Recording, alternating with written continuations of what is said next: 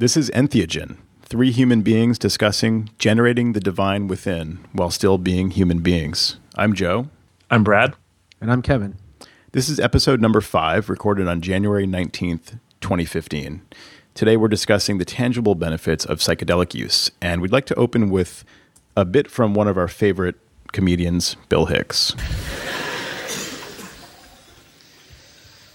How about a positive LSD story? Wouldn't that be newsworthy just once, to base your decision on information rather than scare tactics and superstitions and lies? Just once. I think it would be newsworthy. Today, a young man on acid realized that all matter is merely energy condensed to a slow vibration, that we are all one consciousness experiencing itself subjectively. There is no such thing as death. Life is only a dream, and we're the imagination of ourselves. Here's Tom with the weather.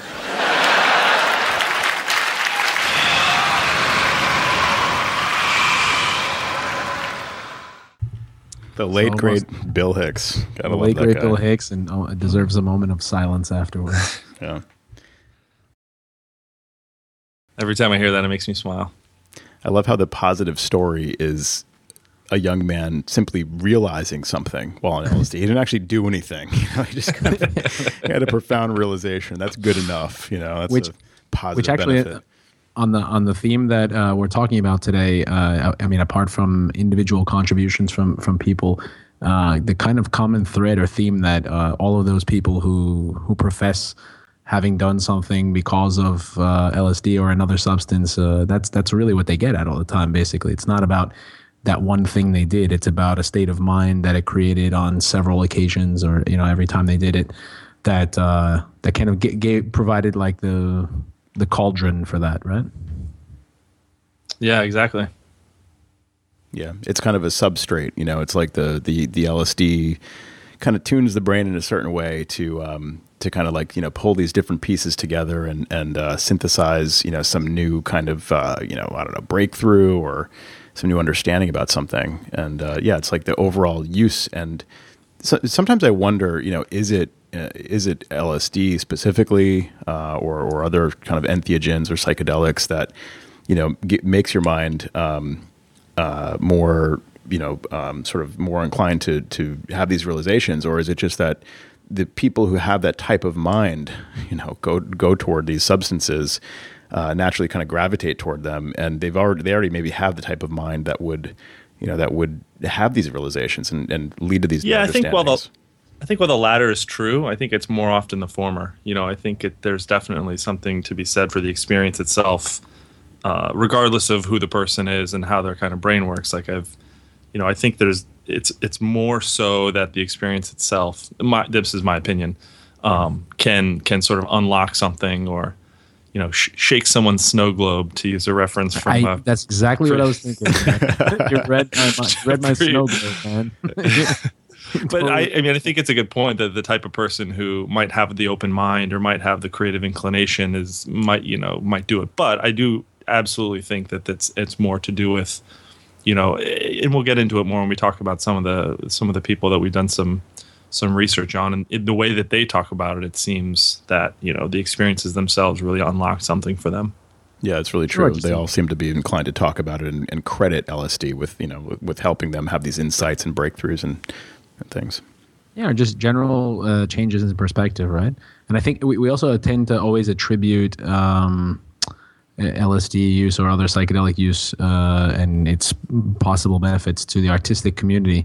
But I think there's in preparing our show for today, one of the things that really hit me was that I think we do that a lot because the artistic community is open and willing to talk about that. And in our research for the show today, it's obvious that all throughout the scientific world, and particularly in certain fields, it seems rampant, but yet the stakes are different and people are much less likely to talk about it and much more worried about their reputation, their professional reputation if something comes out. So it's the community's there. The people are doing these things and they are contributing positively. They're just not as willing to talk about it. That's a really good point. It's art is much less about the process. Science is more about the process. It's more about writing. I don't know how science works, but I guess you write a hypothesis and then you try to go get funding, and you need to take some acid, man. You'll understand. I don't do science per se, but I think some artists would disagree with you too. I think a lot of artists are really process focused. Well, what do you know? You don't know anything, Joe. Come on.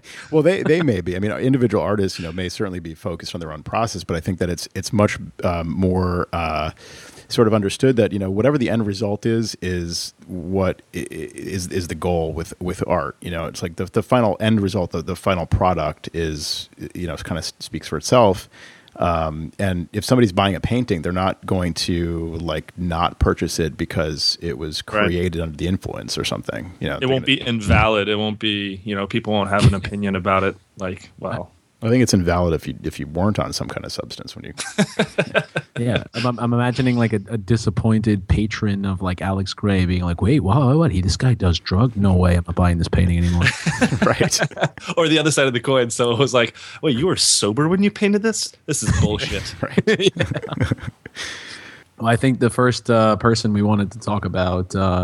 Because we wanted to do this in I guess in the most academic way possible, and one of the stories that gets thrown out all the time is that is the famous Crick story about the inventor of the double helix and the great DNA researcher having been on or under the effects of LSD when he discovered the double helix. And through if you really dig into the research, it's just a lot of speculation. The only thing that is known is that he did use LSD. That's something that came out, I guess, more after his death.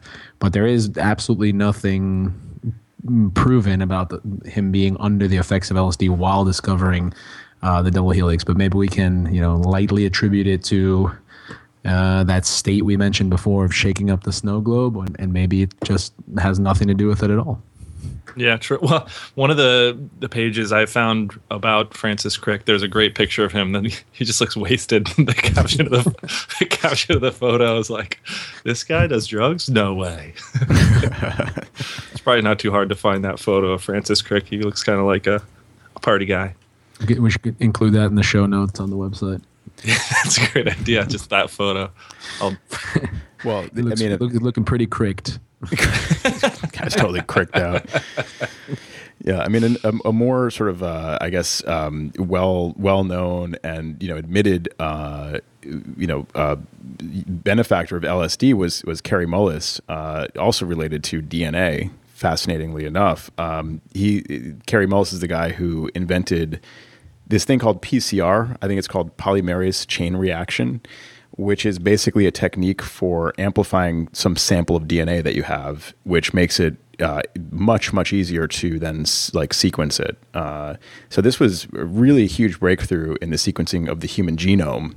And various people have said, it would have taken 10 times as long to sequence the human genome without this invention of PCR, which Kary Mullis fully credits LSD. I mean, well, he all but gives it full credit. He says he found LSD to be a mind-opening experience. It was certainly much more important than any courses I ever took.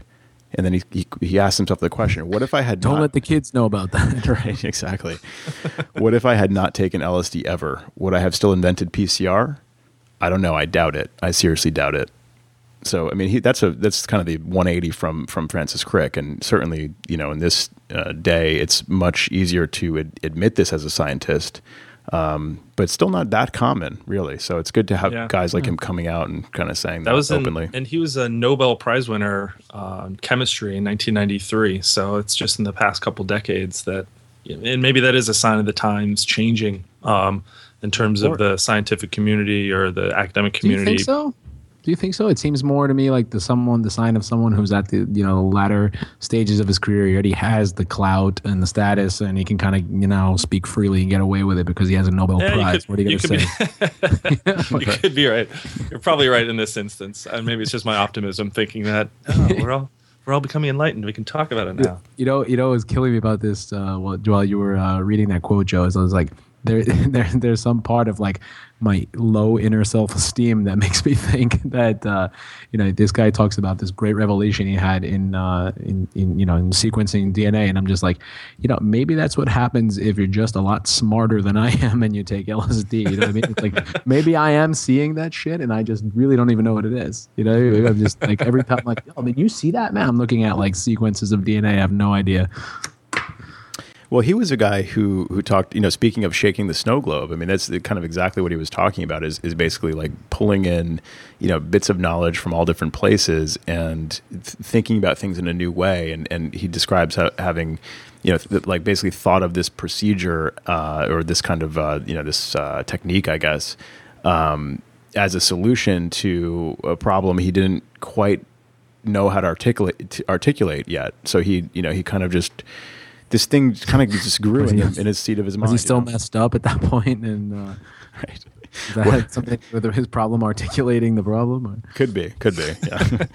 Yeah. That's the thing too. Is like, how does I can relate to that. Yeah. Yeah. I mean, how does this work into the process? I mean, you probably it can be really difficult to actually like function at a normal level. Like actually writing things down or. Working with tools like even artists physically painting or scientists, I don't know, like typing on a computer or something like that. But so maybe it's more useful for just profound, for the sort of like loose thinking, just letting your mind wander kind of stuff. Also, it seems to be that like post-trip phase where everybody gets very productive, right? It's like when you've kind of passed through the strong part where you've had like the experience, and then you have that kind of like glow period where you're still able to recall those experiences, but now you're much more able with your mind and your hands and a little bit more together. Yeah. And also, again, just like if you take it, over time and maybe you just slowly change your mind in some way and you maybe these people are crediting their LSD use for, having helped with these, inventions and things, but maybe it wasn't necessarily done under the exact influence of it. Yeah, I get that impression from reading about Steve Jobs, probably the most well-known of all the people we'll talk about today, the most well-known, most household name, Steve Jobs of Apple. In his biography and in other interviews, he talked about his use with LSD. And what you were just saying, Joe, there's a quote from him here that says, "Taking LSD was a profound experience, one of the most important things in my life. LSD shows you that there's another side to the coin, and you can't remember it when it wears off, but you know it. It reinforced my sense of what was important, creating great things instead of making money, putting things back into the stream of history and of human consciousness as much as I could." Wow. Yeah. Yeah, it's great to have people, people who've had that much influence and people who, again, like you say, are a household name, really like being in the camp of LSD. We need people like that on our side. Also, that idea about it's like a lack of self-interest and ego that's driving you. It's more like you're fascinated by the discovery and everything else, but with this kind of inner enthusiasm about being able to throw something back into, as he said, the how did you say it? The stream of history and of human consciousness. Yeah. Yeah, exactly. I mean, it's just like in one of our episodes, we talked about kind of this like innate set of values. And that speaks so highly to that. It's getting to this great place, and it's not about you. It's about whatever you're thinking about. We just kind of giving that right back, or putting that back into the collective consciousness. I'm looking for this other Steve Jobs quote about, he talks about having these kinds of realizations. The famous one is here's to the crazy ones, the misfits, the rebels, the troublemakers. Here's to the crazy ones, the misfits, the rebels, the troublemakers, the round pegs in the square holes, the ones who see things differently. They're not fond of rules, and they have no respect for the status quo. You can quote them, disagree with them, glorify or vilify them. about the only thing you can't do is ignore them, because they change things. They push the human race forward. While some may see them as the crazy ones, we see genius. Because the people who are crazy enough to think they can change the world are the ones who do. Yeah, how would you guys, I mean, if you had to, talk about your own personal, tangible contributions to your life, I mean, if you, apart from all of the abstract things we mentioned and just the feeling and the connection, and what would you say were tangible things, like things you do now that you wouldn't have done or probably wouldn't have done if you hadn't had these experiences? I thought about that a lot coming into this, and just sort of for me with LSD, it was a lot about the connections, and you just kind of said, besides all that, which I think there's a lot to that. And when I was thinking about, all right, what can I put my finger on and articulate? And for me, with LSD, it doesn't come as to mind as much for me as my experiences drinking ayahuasca. Like, that's only just been over the past few years that I've done that, but it's different substance, kind of a similar experience. And with ayahuasca, I've had very tangible differences in the way that I communicate. The way that I communicate with myself, the way that I communicate with my family. And I've had the opportunity to, make better decisions about the way, when I'm feeling a certain way about something and lacking the fear of sharing that. And it's maybe it had something to do with the context that I took it. That it was always in this sort of ceremonial context. And you were saying before, Kevin, about like how after the experience and it kind of wears off, then you have the opportunity to, with LSD, the glow wears off, and then you have these realizations. One of the things, before I ever drank ayahuasca, one of the things I heard a lot about it, kind of a bit of a platitude, it sounds like, but I heard a lot of people say like the real work comes after the ceremony. And so in the ceremonies themselves, they have a huge range of experiences. Some of them can be kind of scary. Some of them can be rough. There's the whole purging aspect to it that's really difficult for some people. And then in my experiences, they've been really positive, where I didn't throw up once the whole time, and it was just incredible, like elation the whole time. But definitely that made sense to me. It's like, all right, I've had an opportunity to see some things about myself, to learn some things about myself, to be exposed to these things that, and now, in my sober life and mind, I can decide to behave differently. I can recognize when I feel a certain way and choose to communicate how I feel, instead of, previously feeling like, I don't know, I didn't have the confidence to communicate it, or I'm not sure. I know I'm not being real articulate in what the difference is, but for me, it's like the most tangible life changes that I've had from entheogens or psychedelic experiences have probably been with ayahuasca. Yeah, it's so hard to pinpoint this, because it's like just talking about kind of how you've matured, as a person, and it's kind of hard to say, like, it's hard to separate those things. They kind of they have kind of a complementary relationship, right? Like your own attitude towards like life and maturing, and the fact that it's aided by the psychedelic. Right. I mean, like, one of the most positive experiences I've had with LSD was my second year at Burning Man, when there was that large group of us, and like after my first year at Burning Man, which Kevin, I can credit you to introducing me to, and forever be grateful for. Like, I was so blown away my first year with how much was given to me, and the idea of gifting, and the idea of giving a gift and sharing an experience. And there was so much given to me that year. I was totally blown away. And between my first and second year, my friends, had come across some pretty high quality LSD, and I was thrilled to be able to buy enough of it that I could come back my second year and offer anybody, within our camp who wanted to, as a gift, like to have this experience and for us to have it together. And man, it was one of the most fun nights of my life. And it was like it was such a great gift to be able to give this group of people. And it means, so much to me still that it kind of lives on as sort of a camp tradition. It's something that we still try to do.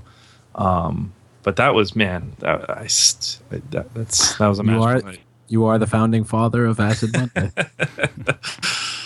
That's an unreal experience. It really is something special to you kind of reach a critical mass of people, cohorts on that kind of journey, and I think everyone is sort of elevated. It's like being part of a really interesting tribe of people for a night. It's pretty cool.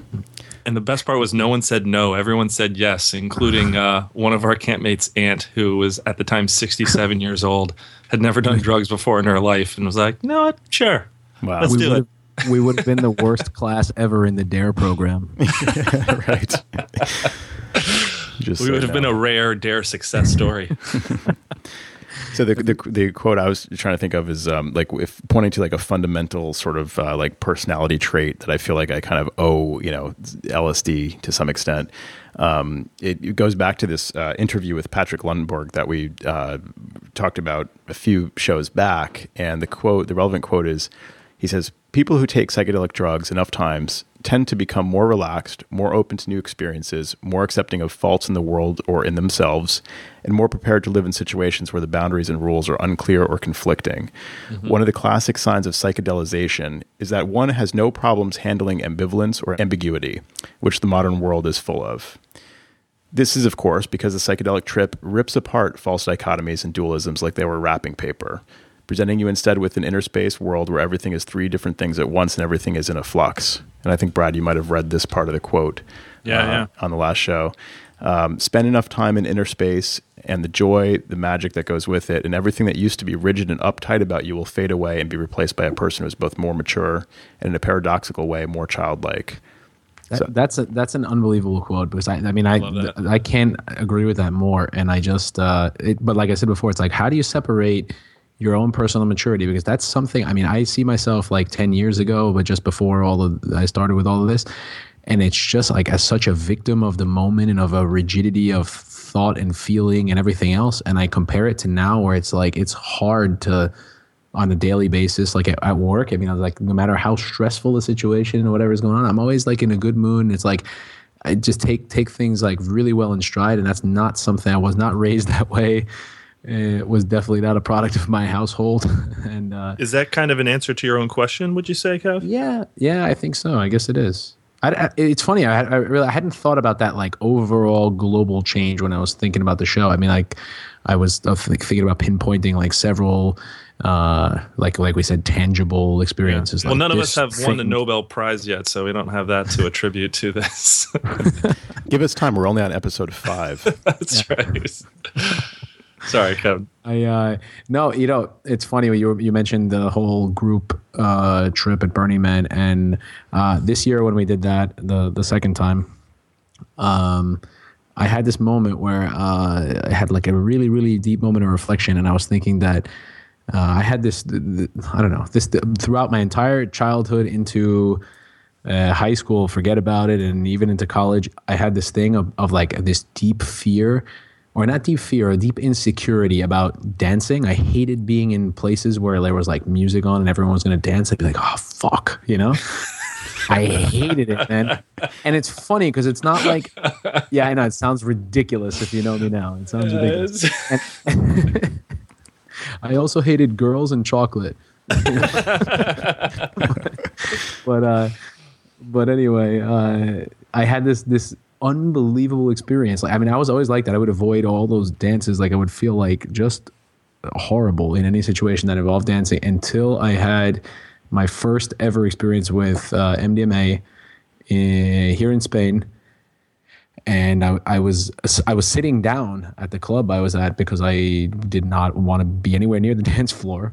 And when it came on me, I don't know, I took a pill. I didn't know what the dose was or anything, but it was super powerful. And about 10 minutes after I started feeling it was the first time in my life I ever the music got inside of me, and there was no way in the world that I couldn't dance. Like it was like a 180 degree extreme reversal, and I just felt it, and I had like the most fun night of my life. And from that one experience, like it just changed me forever. And it's like, now it's like, I can't wait for there to be music on. I can't wait to dance. And it reminded me that night when I was sitting there at Burning Man, I'd been talking to somebody about this. There's this thing going around the internet about the shaman's questions. Like if you went to a shaman and you were ill or you weren't feeling well, and the shaman would ask you these questions. And one of the questions was when was the last time you danced? And I think like after discovering like the ecstasy, the joy of dancing, like that type of self-expression and just kind of the trance and the ecstasy of it all, I just felt so grateful, And I was sitting there watching everybody, and I'm like, if I had been in this situation like before that experience, I could not have had fun. And it was that Friday night we had together. I think that was the most fun night I've ever had in my entire life. That was a good one. Joe, hot seat time. Anything come to mind for you in terms of personal life experiences or contributions to your life? I don't know. Nothing really comes to mind. I mean, but it's like all of it. It's like I think being a psychedelicist is something. I really like. It's like a major part of my like personality, like it's a major part of my life experience. It's I don't know. I credit everything with that. I will vouch for you on that. As the person who introduced me to all of these things, I will vouch for that. Especially because one of the funny things about Joe is that when we're gonna take anything or whatever, it's like he always claims he's been feeling it for hours before we took it. Right. It's like we take something and everyone's like, "You feeling?" He's like, "Man, I was feeling it yesterday, man." I do love the adrenaline, the sort of anticipation, and the sort of visiting the headspace and emotional space you're at the last time you're doing it. That it's like it feels that way to me sometimes, but I was feeling it since yesterday. I can usually tell well in advance when I'm going to have one of these psychedelic experiences. Even before the suggestion is made, I'm usually getting alerts. Maybe you were the guy Bill Hicks was talking about when he was like, and here's Tom with the weather, man. Maybe you were like you could predict like the psychedelic weather, man. Yeah, come to think of it, I guess Cloud but trippy. I would change my answer, and I would just say I can credit LSD with Kevin. We have LSD to thank for him. Dude, thank you, LSD. Are you questioning whether or not I'm real? Is this a Spiro situation? I think we had a couple other people we wanted to talk about, mention in the show, and the music thing, Kevin, when you were telling that story, reminded me about Douglas Engelbart, who's apparently a big fan of the Grateful Dead. And there's a quote of his, well, not a quote, but talking about him, and this thing that I found, it said, "It's no secret that Engelbart used LSD and other psychedelic drugs for inspiration and solving tough problems while tripping to drum solos by the Grateful Dead." And this quote of his, I should say for context who this guy is and what he did. He was a big technologist, and he's credited with the invention of the mouse. So the interface of using the mouse of the computer is credited to Douglas Engelbart. And I think, Joe, you'd mentioned he was also involved in other kind of computer as a new technology. He was sort of on the forefront with that, right? Yeah, for background in this, just Google or search Douglas Engelbart, the mother of all demos. And this is like the name that people refer to this demonstration he gave in 1968, and he demoed like all kinds of things like that we take for granted today, like Windows and links and like using a mouse and copy and paste, like word processing, video conferencing. I mean, like video conferencing in 1968. Wow. I mean, it's like it's just unbelievable. And this guy was, the guy who's like giving this demo in 1968, and they call it the mother of all demos because every single computer demonstration or keynote, presentation or whatever, just basically comes out of this. And yeah, this dude was into LSD and the Grateful Dead. So yeah, this quote of his says, it must be changing something about the internal communication in my brain. Whatever my inner process is that lets me solve problems, it works differently, or maybe different parts of my brain are used. When I'm on LSD and hearing something that's pure rhythm, it takes me to another world and into another brain state where I've stopped thinking and started knowing. There's a lot of overlap between just information technology and psychedelics, and there's a great book, and I forget who wrote it, but it's called "What the Dormouse Said," and it's features interviews with all these characters from like the 60s and 70s, like developing computers, especially the development of the personal computer industry, and how intrinsic like LSD in particular was to these people, and how it really influenced the sort of like direction that industry took. And the other one you mentioned was the guy who invented I don't know, invented, but he developed, I guess, the router, like how a router works. Yeah, Kevin Herbert.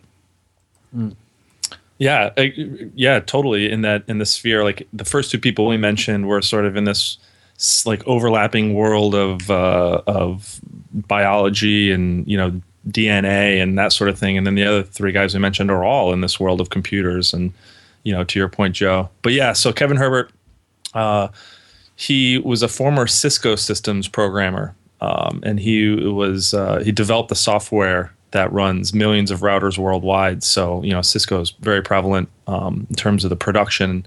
So he was like the software guy behind the hardware.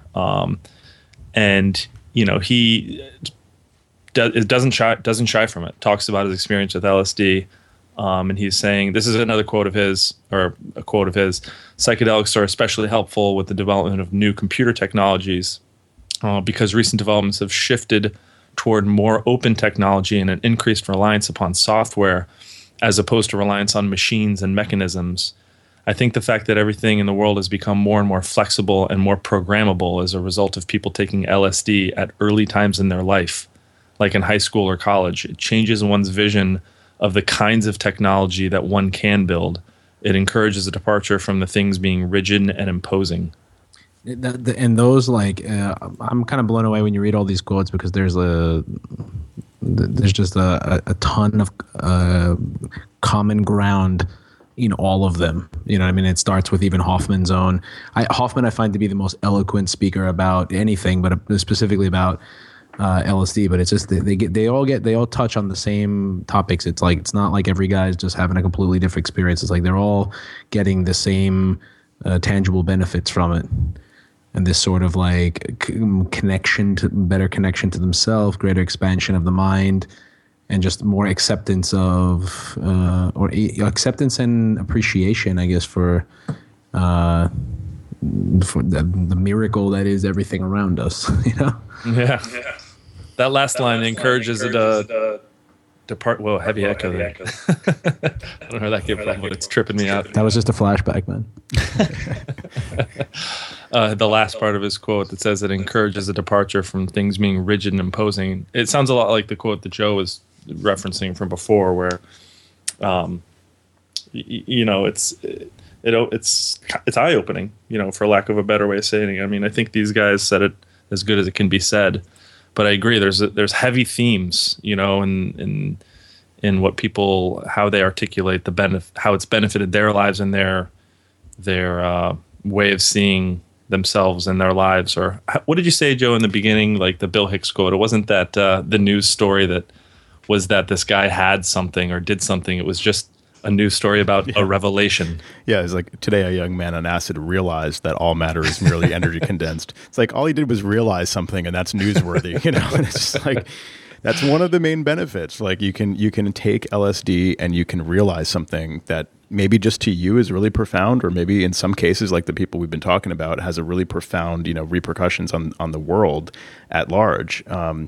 But the quote you were reading it just reminded me of the Matrix, taking the red pill and kind of, staying in Wonderland and going down the rabbit hole and all that kind of thing, because it's like in the Matrix, the thing was like, Neo had to believe that it was possible to learn this stuff and to like sort of bend reality to his will.